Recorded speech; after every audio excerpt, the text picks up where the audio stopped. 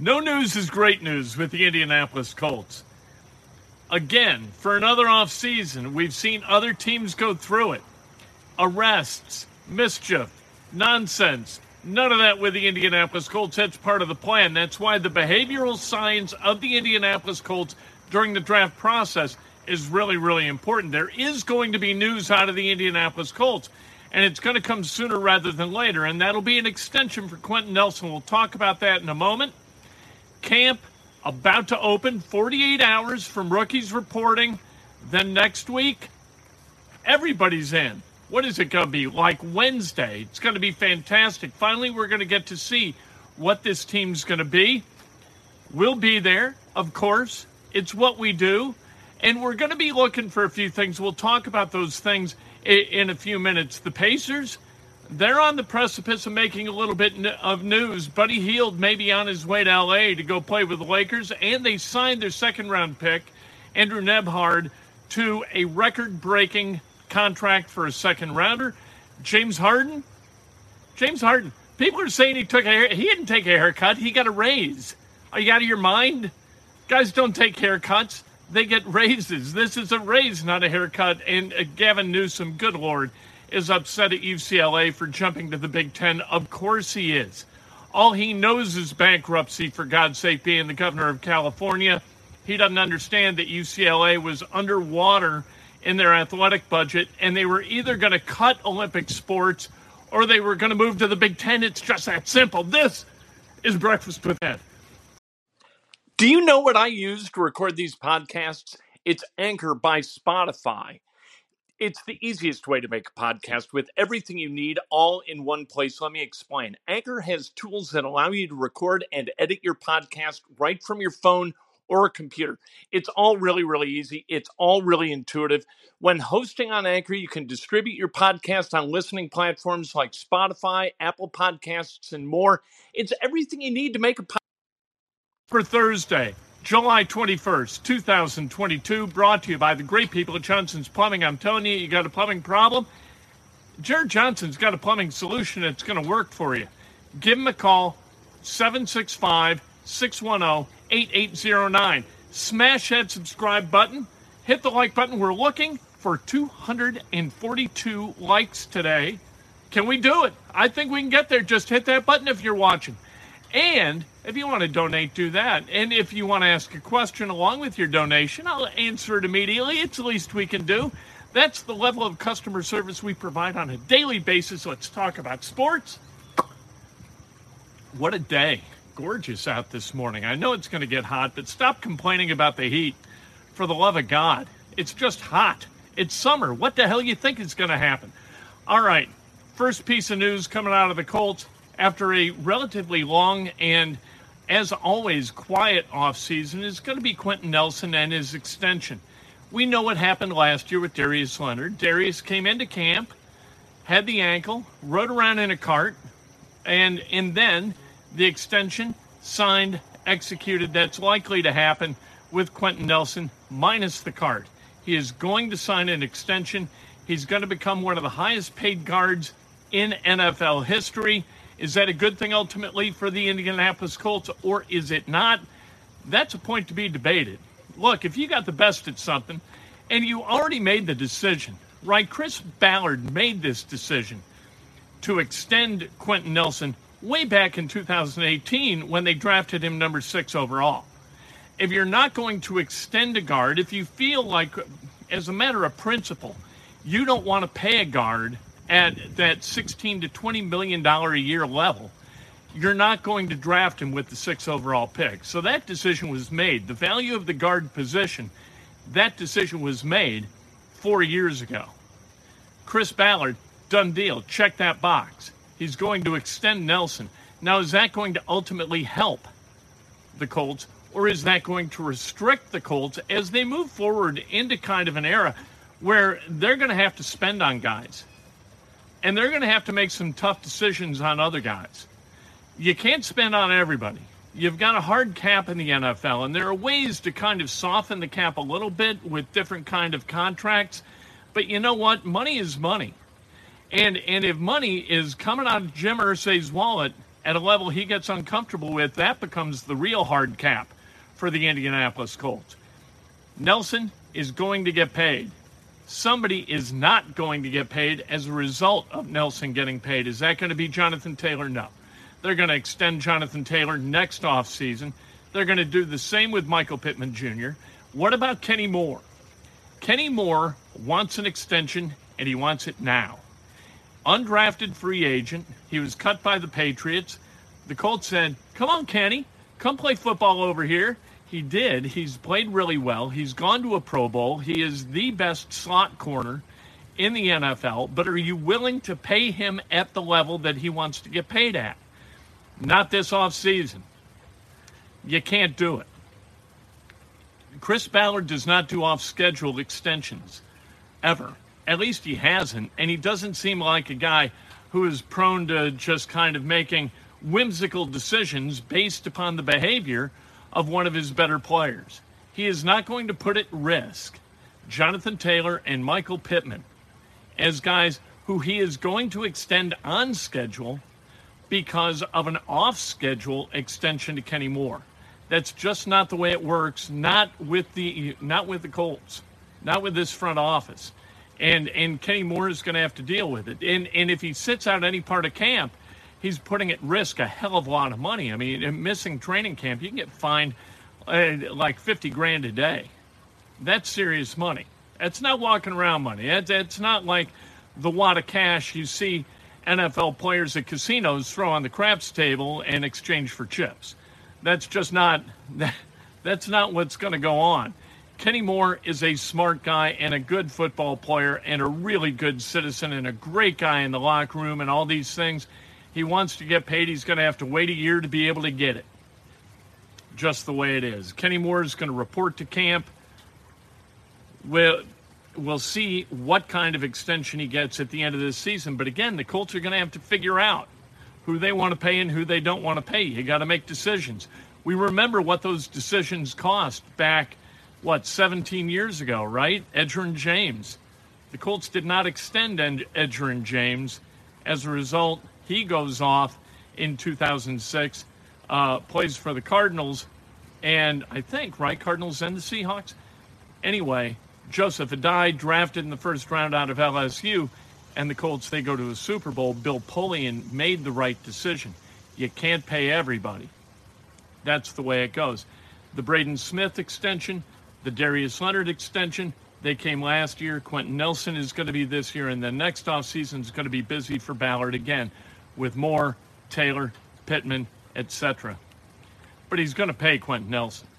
Whether it's a mistake or not, we're going to find out. And we're also not going to find out about this team really until the preseason starts on August 13th in Buffalo.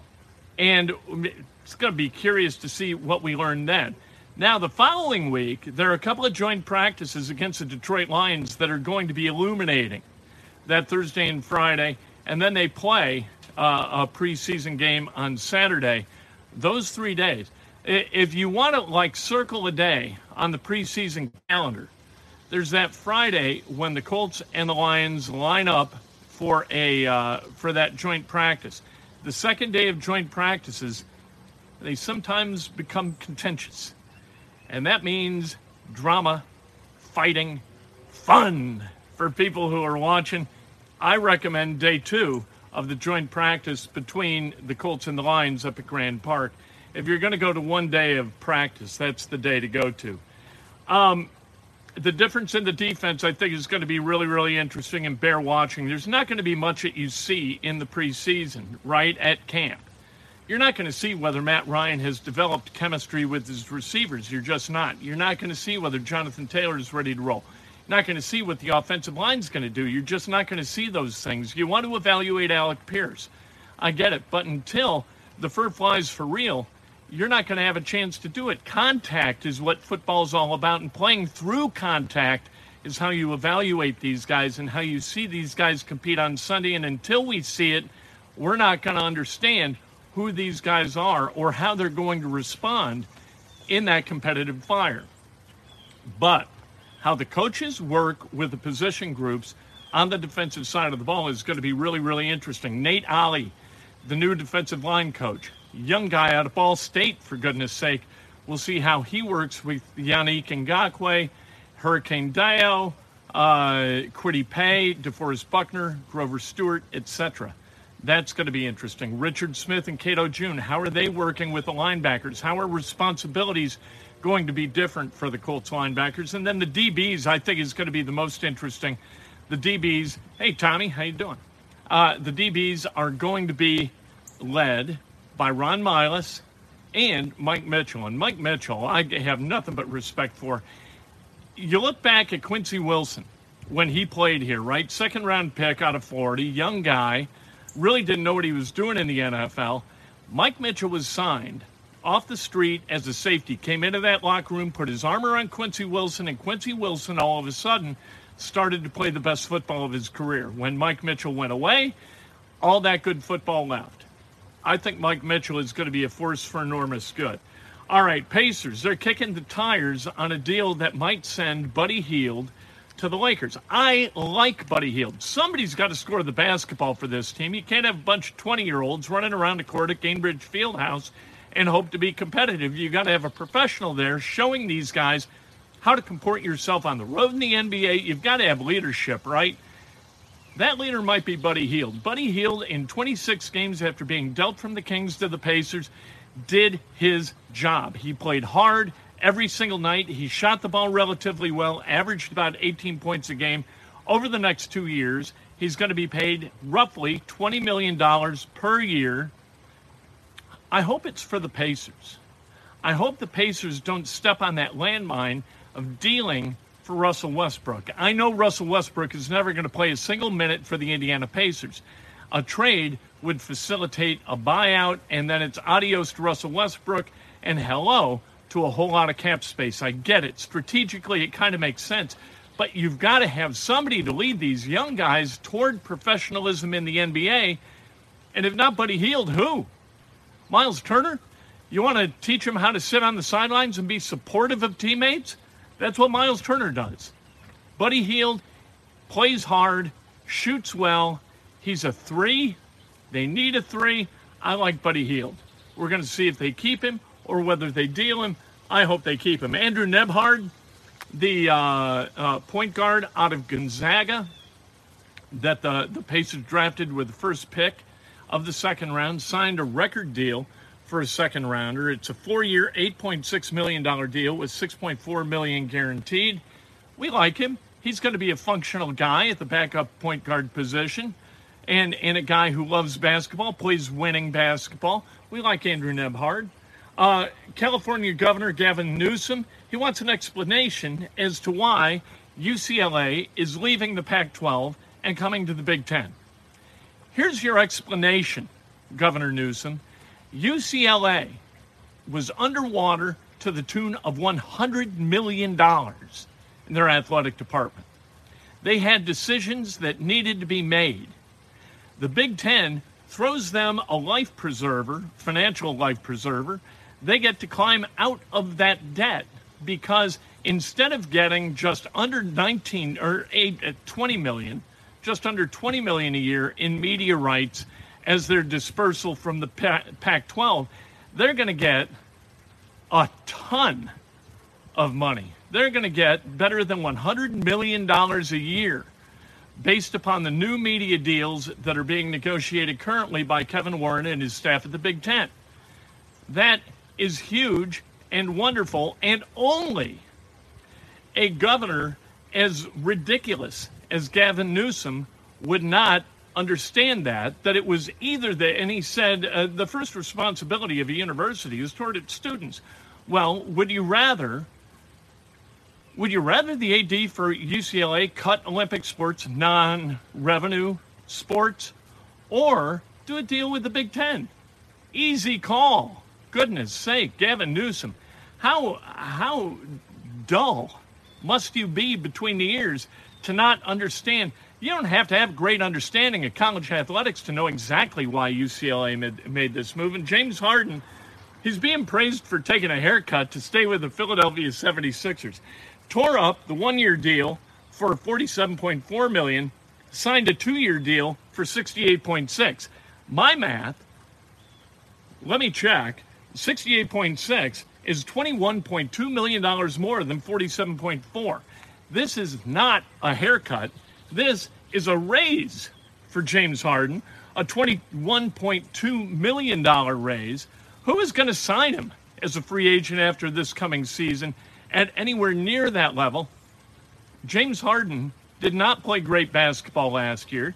Can he play it again? Nobody knows, but he's going to get $21.2 million for the Philadelphia 76ers to find out. Let's celebrate some birthdays on this beautiful Thursday. Rob Zombie tonight and Mudvayne at Ruoff the night after Brian Wilson in Chicago. Wow. You're going to get dizzy going to those two shows for the stalwarts of you who are going to those two shows like this guy. All right, Brent McNeese. Happy birthday to Brent. The great Tamika Catchings. Happy birthday to Tamika, getting a good night's sleep finally, not being the general manager of the worst team in the WNBA. John Roebling, Brian Snow, the great Derek Gould, celebrating a birthday. Tammy Stroud-Cochran, Johnny Oser, celebrating a birthday. Of course, he does a great job, I believe, still covers the Jacksonville Jaguars, who are going to be better this year. David Lesavoy, Kyle Walker, Philip Hauk, Lola Katz, Rhonda Adams-Wood, and Jordan Myers. Happy birthday. If today's your birthday, you celebrate like hell. If it's not your birthday, you celebrate somebody else that is best done with an honest and specific compliment. This afternoon, Inside Indiana Sports Now. Are you kidding me? Talking about the Colts, Pacers, Hoosiers, Bulldogs, Boilers.